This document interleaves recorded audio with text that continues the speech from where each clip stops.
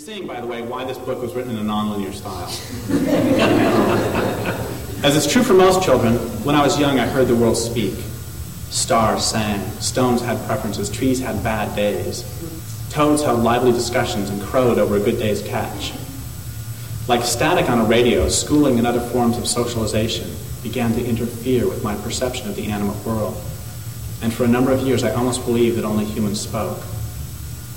The gap between what I experienced and what I almost believed confused me deeply. It wasn't until later that I began to understand the personal, political, social, ecological, and economic implications of living in a silenced world.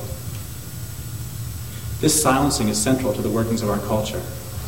The staunch refusal to hear the voices of those we exploit is crucial to our domination of religion, science, philosophy, politics, education, psychology, medicine, literature, linguistics, art, have all been pressed into service as tools to rationalize the silencing and degradation of women, children, other races, other cultures, the natural world and its members, our emotions, our consciences, our experiences, and our cultural and personal histories.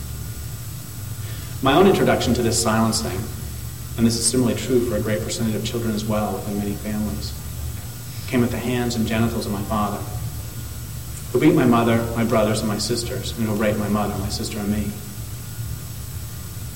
I can only speculate that because I was the youngest, my father somehow thought it best that instead of beating me, he would force me to watch and listen. I remember scenes, vaguely, it's from a movie or dream long ago, of arms flailing, and my father chasing my brother Rob around and around the house. I remember my mother pulling my father into their bedroom to absorb blows that may have otherwise landed on our children. We sat stone-faced in the kitchen, captive audience to stifled groans that escaped through walls that were just too thin. The vagueness with which I recollect these formative images is really the point here, because the worst thing my father did went beyond the hitting and the raping to the denial that any of it ever happened. Not only bodies were broken, but broken also was the bedrock connection between memory and experience, between psyche and reality. His denial made sense, not only because an admission of violence would have harmed his image as a socially respected, wealthy, and deeply religious attorney, but more simply because the man who would beat his children couldn't speak about it honestly and continue to do it.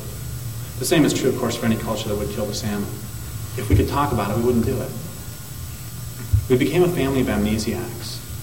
There's no place in the mind that sufficiently contained these experiences, and as there was effectively no way out, it would have served no purpose for us to consciously remember the atrocities. So we learned, day after day, that we couldn't trust our perceptions, that we were better off not listening to our emotions. Daily we forgot.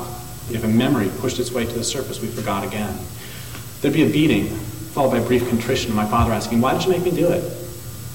And then, nothing, save the inconvenient evidence. A broken door, urine-soaked underwear, a wooden room divider my brother repeatedly tore from the wall trying to pick up speed around the corner. Once these were fixed, there was nothing left to remember, so we forgot the pattern continued. This willingness to forget is the essence of silencing. When I realized that, I began to pay more attention to the how and the why of forgetting, and thus began a journey back to remembering. So what else do we forget?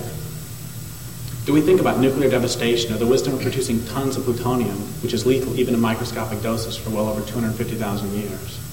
Somebody take a guess. How many lethal doses? A lethal dose is how much it takes to kill one person. How many lethal doses of plutonium-239 has our culture fabricated? Somebody take a guess. 10 million? 10 billion? Come on, get serious. What? Come on. 13 quadrillion. It ends up as like 200 million lethal doses or something like that for every person on the planet. Oh, I got in an argument last spring with a nuclear physicist about this because he said, "That's not true. It's only dangerous for 25,000 years. He's wrong, but that's okay. Does global warming invade our dreams? Oh God, this was in the Chronicle last spring. This just killed me. Okay, this is 3 days in a row, front page of the paper. First day is 1999 was the hottest summer on record all over the United States. The subhead was hot summer adds fuel to global warming debate. Okay, next day was Tiger Woods did really well in the U.S. Open, and the headline was Tiger Woods silences all critics. The next day was, the jury is in, America loves reality-based TV. And so the point is, there was this entirely different standard of proof that was held up. And it's hot all over the country. That means there's more debate about global warming. But Tiger Woods does well one day, so he silences all critics. It's crazy. You know, I mean, if it weren't so serious, it would all just be a big joke. You know, we all spend all this time trying to figure out whether the president got a blowjob. And what the hell does this have to do with corporate control of everything on the planet? That's why we don't talk about. That's why we talk about the other. God, it's so weird, too, because if you hear about the O.J. Simpson thing long enough, you start worrying yourself whether Kato Kaelin's ever going to get a date again. You know? It's like, it sort of invades, you know, it's like a little virus that gets inside and replicates or something. I think Kato Kaelin's going to be okay. Does global warming invade our dreams? In our most serious moments, do we consider that industrial civilization has initiated the greatest mass extinction in the history of the planet? How often do we consider that our culture commits genocide against every indigenous culture it encounters? As one consumes the products manufactured by our culture, is she or he concerned about the atrocities that make them possible? We don't stop these atrocities because we don't talk about them. We don't talk about them because we don't think about them. We don't think about them because they're too horrific to comprehend. As trauma expert Judith Herman writes, the ordinary response to atrocities is to banish them from consciousness. Certain violations of the social compact are too terrible to utter aloud. This is the meaning of the word unspeakable.